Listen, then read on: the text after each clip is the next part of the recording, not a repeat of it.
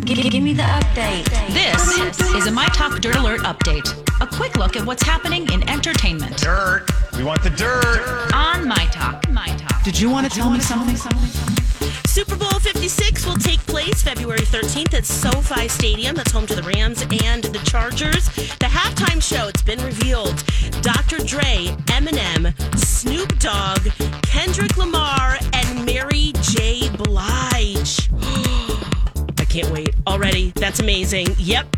It will kind of serve as a homecoming.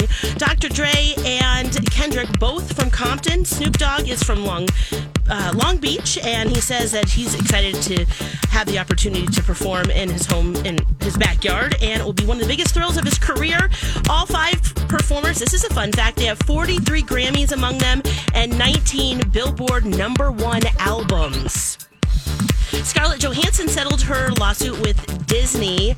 The terms were not disclosed, though. She sued Disney for putting Black Widow on Disney Plus, claiming that it hampered its box office potential.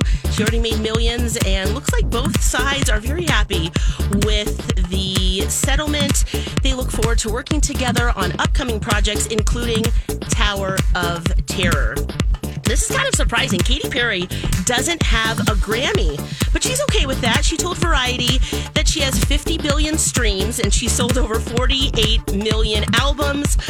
No Grammy, even though she's been nominated 13 times. She says, I always go by the numbers and they don't lie. Math is sacred, and you all know I agree. Always solving for X. Yay, math. And Miley Cyrus, she will host NBC's New Year's Eve. Looks like Lorne Michaels from SNL Boss, he will be producing it. She will be live from Miami rather than New York City, which is kind of the traditional locale. And Carson Daly, not sure if he'll be involved this year, but kind of hope he is. He's been doing it since 2004. That's the dirt for now. Find more at mytalk1071.com or our app. Okay, appreciate the info. Dirt Alert updates at the top of every hour. Plus, get extended Dirt Alerts at 8:20, 12:20, and 5:20. Be back in an hour. Okay.